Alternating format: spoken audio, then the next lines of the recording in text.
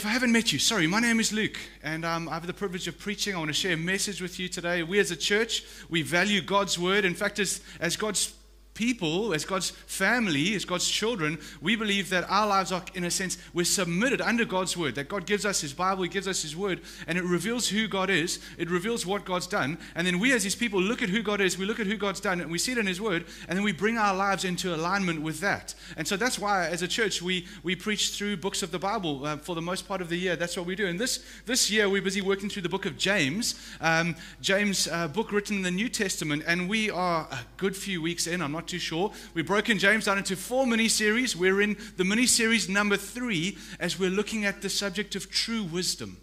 In the book of James, God reveals to us a series of chunks of scripture where He's speaking about true wisdom and what true wisdom looks like. And so I feel like I just got loud in here. We all right in here? Sorry, man. True wisdom is where we're looking at. And today, in true wisdom, James transitions to speaking about the subject of conflict. Conflict. None of us, obviously, not relevant to any of our lives. And we're going to spend the next 3 Sundays looking at conflict. The lead singer of the band U2, a guy named Bono, he once said this: the hardest thing to do is to stick together. Mates, family, marriage, business, band, it's like resisting gravity. The alternative is just too predictable. To rid the room of argument, you empty your life of the people you need the most. Conflict it's part of being human. It's part of life. Yet, where do we learn to deal with conflict well? Where's like the school for dealing with conflict? It's part of all of our lives, part of probably all of your relationships. Where do you learn how to do it well, though? Some of us come from, maybe you're lucky enough to come from a family where you learn some really great skills when it comes to dealing with conflict. Others of us, not so much. If I'm honest with you, my parents were divorced when I was 5. It was a toxic, messy situation. My mom was remarried, and it wasn't long before there were toxic patterns in that marriage as well. And that marriage ended in divorce by the time I was 12 or 13. And so as a young guy, I grew up in the midst of conflict, not done well, and was shaped in so many ways by that. Conflict has shaped my life. I'm sure it's in some ways shaped your life as well. And then you come to faith. Maybe you're not a Christ follower. You're looking in. You're wondering what it looks like to follow Jesus. But many of us in this room, we've come to faith. You come to faith, and you receive a new spirit. You receive a new nature. Extraordinary. But you have this hangover from the past, this old way of life, these old habits, this residue. What did Pete Scazzero say once? He said, we've got Jesus in our hearts and Grandpa in our bones. You know, there's this history that you carry, this residue of this old life. And these old patterns die hard. Do you know what I mean? Any of you know what I'm talking about a little bit maybe, right? And James is writing to a church where that's what's happened. I mean, if you knew the church and you're looking in, you're wondering what it looks like to follow Jesus. The first thing I want to say on the front end, Christians are not perfect people. Nor is the church a perfect place, nor is this church a perfect church. James is writing to a church because the conflict and ways of dealing with conflict in that church have got so out of hand that he has to spend a significant chunk of his letter addressing the funkiness of their conflict. We're not a perfect people. We're not a perfect church. Yet, God's Spirit is in each of us as Christ followers. We have a new nature, and we are learning together in His presence, by His power, to learn how to do this in different ways. And so that's why James writes this in. There is hope for all of us. And so we're going to be reading today from James chapter 4, verse 1 to 6. James chapter 4 was 1 to 6. Next week, we'll go 7 to 10, and then 11 to 12 of the next, as I said, these 3 Sundays, we're grappling with the subject of conflict. We're going to read today, chapter 4, 1 to 6. I'm going to share the big idea and unpack it for our lives as we go on a bit of a journey grappling with what conflict looks like, the problem of conflict. Today, we'll look at the source of conflict in our lives. And so, are you ready to jump in? Let's go. James chapter 4, verse 1 to 6. What causes quarrels and what causes fights among you? Depending on your translation, might even say wars. right? Imagine writing to our church saying, hey, what causes wars in your church? What causes quarrels and what causes fights among you? Is it not this, that your passions are at war within you? You desire and do not have, so you murder. You covet and you cannot obtain, so you fight and you quarrel. You do not have because you do not ask. You ask and you do not receive because you ask wrongly to spend it on your passions. You adulterous people! Exclamation mark. Do you not know that friendship with the world is enmity with God? Therefore, whoever wishes to be a friend of the world makes himself an enemy of God. Or do you suppose that it is to no purpose that the Scripture says he yearns jealously over the Spirit that he has made to dwell in us? But he gives more grace. Therefore it says, God opposes the proud, but gives grace to the humble. Let's pray. Father, we come before you as your sons and your daughters, as brothers and sisters. And we ask, Lord, as we come before you, that as we look at your word, you would speak to us, Lord. Speak to us of who you are. Speak to us of our own lives. Speak to us of what you've done, of your heart for our lives. And lead us into a new way of living, we pray. For those of us here today, you're not a Christ follower, maybe you try a prayer like this. You pray, God, if you're real, would you speak to me? Speak to me from your word. Amen. Okay, so we're grappling with real wisdom. We're grappling with true wisdom, wisdom for life. And James is opening the subject of conflict here. And the idea is that wisdom in our world is very different than the wisdom of God. They're not the same thing. They don't always align. At times they do, but at many times they don't. And James is speaking to us of a wisdom contrary to the world in which we live, a wisdom that should define us as God's people. And he starts with a very important question that's relevant to all of our lives. He asks the question, what causes quarrels and fights among you? What is the source of your conflict? Let's understand the problem that's going on here. This church is in crisis. There is conflict that is going on. It's serious enough for James to stop and devote a significant chunk of his letter to addressing these problems. In all likelihood, he's writing to a group of people who are constantly fighting, and their fighting has become destructive in their lives. It's both hindering their own lives, it's hindering their worship, it's hindering their witness to their community. Their conflict is shocking, and it's destroying their lives and ruining their witness around them. The Greek word here for quarrels and fights can be verbal or physical even, right? It can even refer to armed conflict, which gives us a little picture of how we can apply this to our lives. Verbal conflicts that are experienced like armored conflict. Does anybody here know what I mean when I say that? No elbowing or nudging allowed in this morning's meeting. Okay. He starts by asking the question, what is the source of our conflict? Where does conflict come from? Where is it alive? And the answer to that, and today's big idea for the message is this: it comes from within. James says it comes from within. Is it not this, James says, that your passions are at war within you? You desire and you do not have, so you murder. You covet and cannot obtain, so you fight and you quarrel. Everything in me, in the midst of the conflict situation, I want to blame somebody else. I want to blame my circumstances. Interestingly, I can do very little to change that other person, and oftentimes I can do very little to change my circumstances, so it totally absolves me of having to do anything about it. And James says, though, no, the problem is not the other person. The problem is not the circumstances of your life. There is a source within you. He doesn't let us off the hook so easy. James says conflict comes from within, not from without. The root of the conflict is not circumstantial, it's not external, but it's internal within their hearts. And he uses this word passions. Did you see it in the text there? Passions, appetites at work within your desires as a person. It's a deep longing for something, a thing that you long for the most in your life, a thing that you're willing to do just about anything to get that thing. Even sometimes treat another human being poorly if you believe that will give you the thing that you're longing for.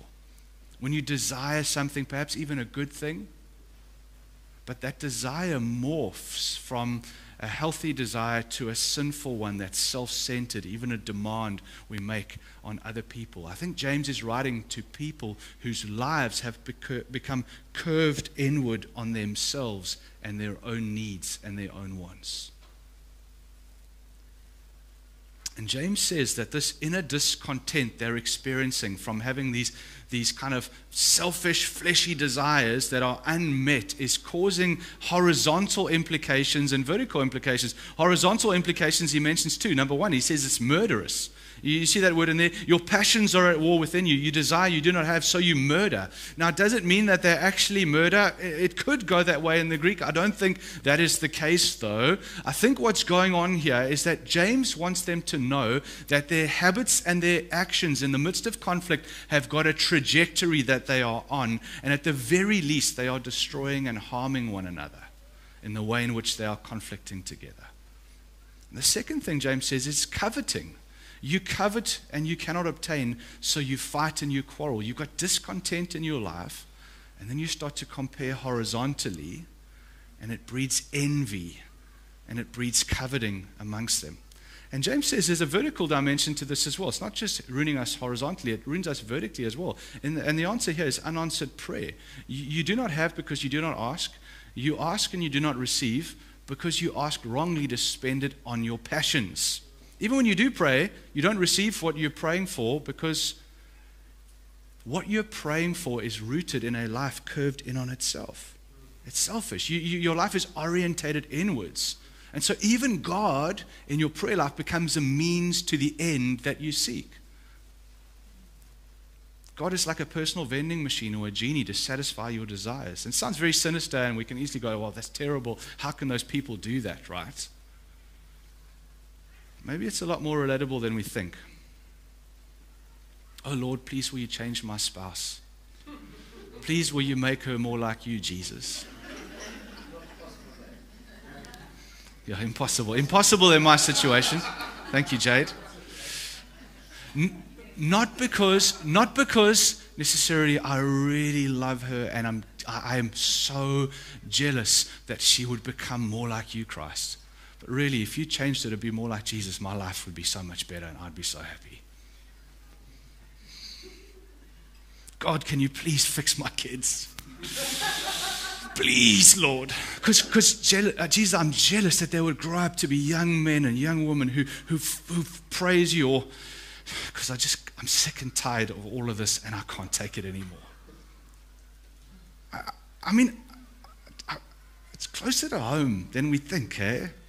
Even our prayers for our kids can morph into prayers for our own personal happiness, for our friendships. These things happen. And James wants us to see that the source of conflict in our lives is a life curved in on itself. It's a life with selfish, fleshly passions and desires. And we see one another, even those closest to us, especially those closest to us, as means to an end, to give us what we need, to make us happy. And in the absence of that happiness, we become spiritually and relationally hangry with one another. Okay, we've got the theory. Make sense? Let's put this into some practice now. I have the privilege of working through, I've got a really great booklet here by Tim Lane. He's an outstanding pastor, Bible teacher, expositor of the scripture, but brilliant when it comes to counseling as well. And he gives this situation in his counseling booklet as well that I want to just read from. I don't often do this, but I'm going to read from his little booklet here. So Tim Lane's counseling book. Let's get practical. Rob could be very impatient with his wife and children, especially at the end of a hard day. He would come home from work longing to get away from the pressures of daily life. He was going through a tough transition at work and was more agitated than normal. Sleepless nights were also taking a toll. One evening, Rob was set on a calm evening without distractions. But as he came in the door, several of his children were arguing. The phone was ringing, and his wife was noticeably irritated that he was late again. That's when it all unraveled. Rob began to yell at his children. I'm sick and tired of the mess and noise when I come home from work. All I ask for is a little bit of peace and quiet. Looking at his wife, Rob said, I am out of here. I'll come back when I cool off. In response, Rob's wife, Nina, grew cold and bitter as she reflected on the way she had been treated. And over time, she began to withdraw from Rob and to resent him and his job. Here are two people engaged in a conflict, and they're doing it very differently and both in ungodly and wrong ways. Rob is aggressive in his anger. Nina is passive in her withdrawal. What's wrong here? Now, some might say that neither Rob or Nina are getting what they want, and their legitimate needs are unmet. And so the solution here is that Rob would help Nina with her needs, and Nina would help Rob with his needs, and the two of them would find a healthy medium, and the problem would be solved. Rob has the right to a clean, quiet house. He's worked hard all day in order to create that environment. And Nina has the right to respectful civil treatment in her own home as a human being. Absolutely. What James is saying is this is deeper than just unmet needs. James is saying that something within, something has become so important. Let's look at Rob. Something has become so important within Rob that he's willing to do just about anything to see that he gets it. There's nothing wrong with his desire for a place of recovery from a difficult day out there in work life. But when that desire for comfort and a quiet home becomes on steroids and self-centered, it becomes like a sinful demand that then he lashes out in anger to get. Tim Lane unpacks 4 typical desires that become all-consuming in our lives. The first one is comfort. I want, I must have, and I deserve some rest at the end of my day. Comfort. Approval. I want, I must have, I deserve your approval. I'll do just about anything to get your approval. To hear those words where you speak over me, well done, you're worth it, good job. Success. I deserve success. I must have success. If I become successful in my career, in my sport, in my family, you complete the sentence. If I become successful, whatever that looks like for you, then I will know I've made it. My life has meaning. I'm worth it as a human being. And power is the 4th one. Power, I must have power. Power maybe to control my environment, to control my world because I'm afraid of losing. I'm afraid of what could go wrong. 4 things Tim Lane says: power, success, approval, and comfort. And these needs become all-consuming in our lives when we're curved in on ourselves. I wonder which one of these describes you. Which one is your bias? I suppose we could stop there, but James goes deeper. Verse 4, James continues, "You adulterous people, do you not know that friendship with the world is enmity with God? Therefore, whoever wishes to be a friend of the world makes himself an enemy of God. Or do you suppose that it is of no purpose that the scripture says he yearns jealously over the Spirit that he has made to dwell in us?" James continues now, and we've gone below kind of like meeting each other's needs to, hey, the real source is something alive within your heart, a sinful desire that's gotten out of control. Now, James goes further to another level of what's happening here. He uses the phrase, "you adulterous people." Now, James is writing to people who were Jewish Christians. They had previously been of the Jewish faith and then saw Christ come in, and so they've got this history of understanding of the Old Testament that they bring with them, and they would have connected the dots in there. Remember when God gave at the top of Sinai the 10 commandments. The first commandment, "You shall have no gods before me." You cannot break any of the other commandments without first breaking the first commandment. You can't steal something without first deciding that having that thing is more important than your relationship with God. You cannot commit adultery without first deciding that that other person is more important than your relationship with God. You cannot work through your Sabbath on a Sunday without first deciding that that task is more important than stopping and resting and trusting God to sustain your life. And Israel was invited by God into what the biblical word is a covenant relationship. The closest relationships we have in the world to that is a relationship between a husband and a wife and a parent and a child. Whatever you do, I'm going to love you, I'm committed to you. Even when I'm getting nothing back, even child, when it's 3 a.m. and I'm sleepy and you're vomiting and there's mess and I'm going to get up, I'm going to see to you, I'm going to care for you, even when I'm not getting anything back. Because why? Because I'm covenanted to you. I'm in this thing through thick and thin, in sickness and in health, for richer, for poorer, for better, for worse, all the days of our lives. I'm there for you. It's a covenant. And God invites Israel into, that's why our marriage is reflective. The primary relationship, the primary covenant is God's covenant to us. Marriage is supposed to be a window reflecting that one. Even parenting reflects that original one. So God invites Israel into this kind of relationship to be first in your life, every day of your life. And then when Israel went off and went worshiping other gods, they broke that covenant. It was an adulterous relationship. They had forsaken their first love and said, God, you are not my first love. This other thing trumps you. This other thing has become more important in my life. James is doing 2 things here. He's reminding them of who they really are, and he's revealing to them what they are really doing. The first thing, we look at what they're really doing. At the deepest level, James wants us to understand, when we are behaving like that to one another, it's more than just bad behavior. It's more than just toxic habits. It's more than just selfish lives. When our lives have become so curved in on ourselves that we're willing to treat other people like this, we have elevated a need.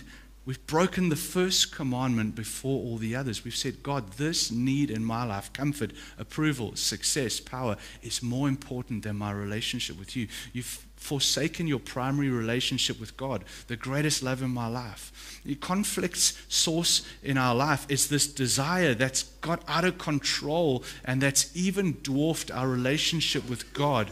And so James is saying it's primarily an issue of love and devotion to Him. Which is why the next verse, James reminds us of our jealous God.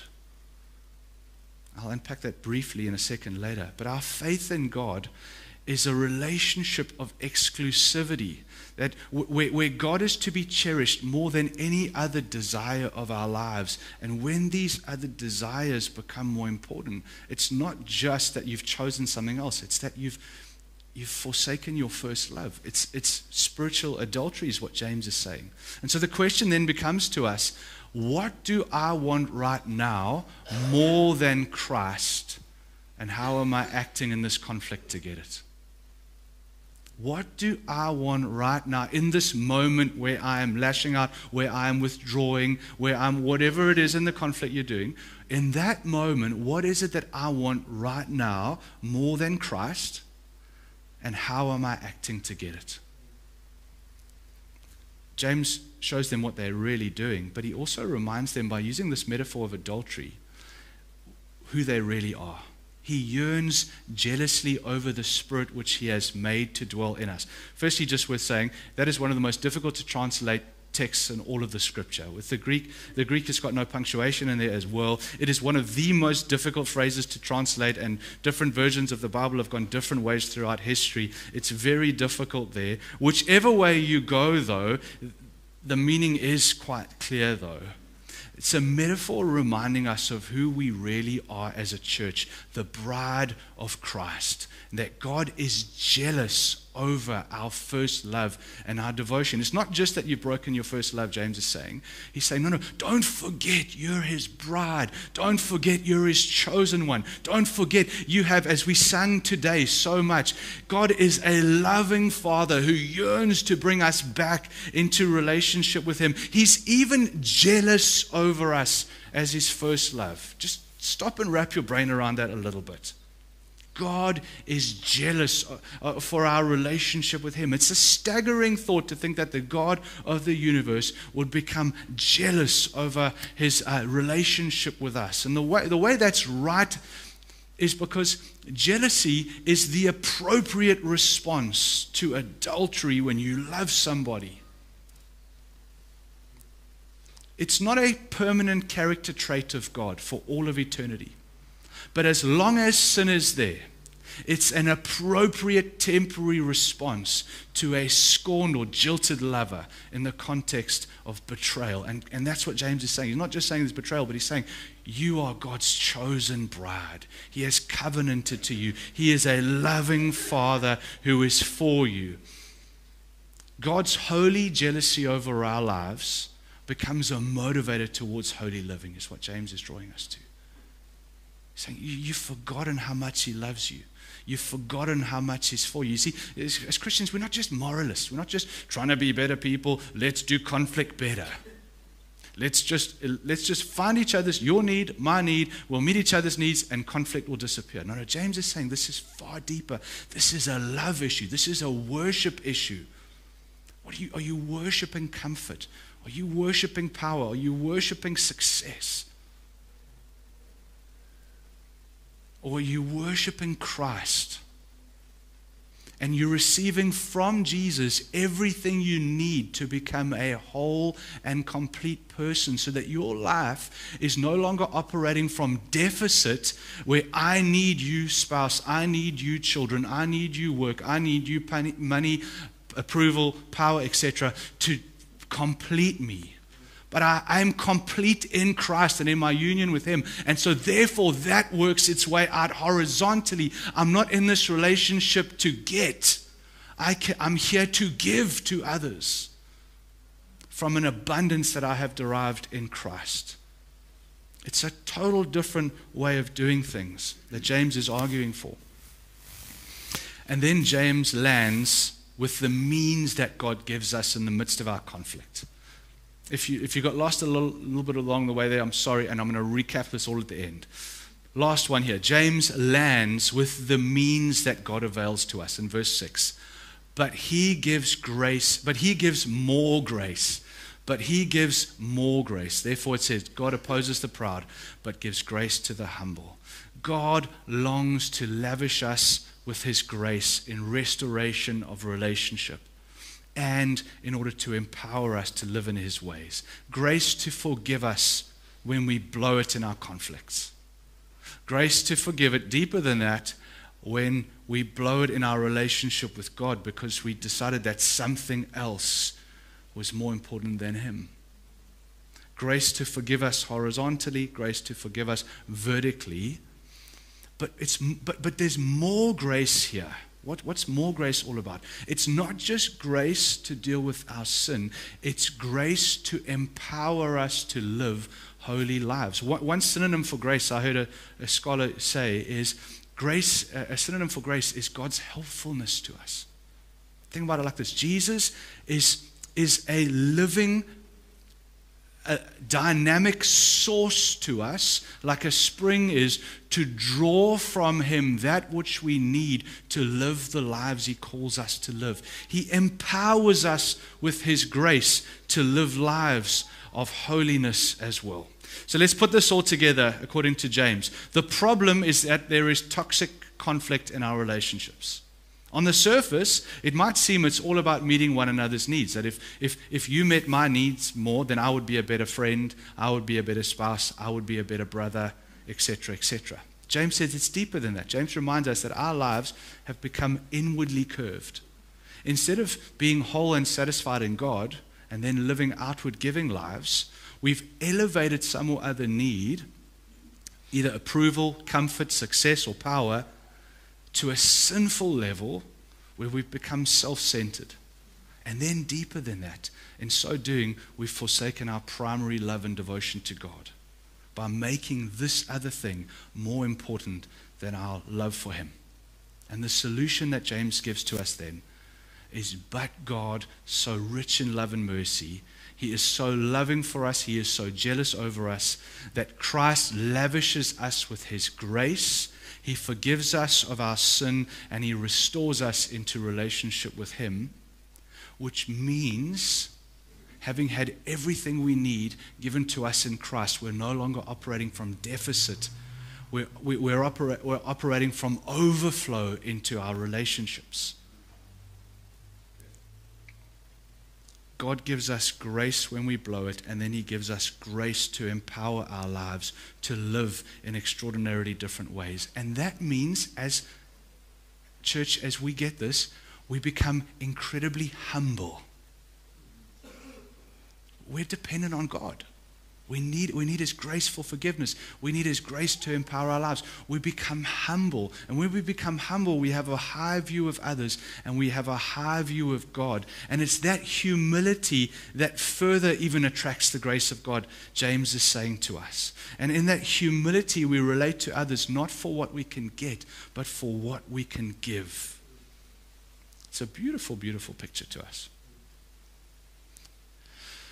In landing that, where do we access? How do we access the grace of God? One of the ways we access the grace of God is through the means of His table, of communion. Paul said on the night that Jesus was betrayed, He took bread and He broke it. And He said, this is my body broken for you. He took the cup and He said, this is the cup of the new covenant in my blood, poured out for the forgiveness of sin. And so what we do as we go to the table in a second, we are literally taking into ourselves the work of Christ for our lives. In the very presence of the Holy Spirit, and as brothers and sisters, we are inviting Him freshly into ourselves in order to forgive us of sin and restore us. For some of us, as we've been talking, as James has brought this out to us, we realize, man, we've forsaken God. We are blowing it. Maybe you blew it this week. Maybe you blew it this morning in the rush to church. I don't know. There is grace for you in dealing with that. Certainly for all of us, there is the desire to say, God, I need you. Will you empower me by your grace to live in your ways, in my relationships? And so I want to frame that to us as we head to the table. Can I ask us to, let's jump up, let's go and pick up some bread and some grape juice, and then we're going to share in a prayer moment as we take the elements of communion together. So I think there's some at the back as you came in, and some in the front over here as well. Let's make our way to the table. Hey, if you're not a Christ follower, it's probably not for you. I know it'll be a little bit weird anyway. So please feel free to sit right where you are if that's you as well. But for the rest of us, we're going to feast on Christ this morning.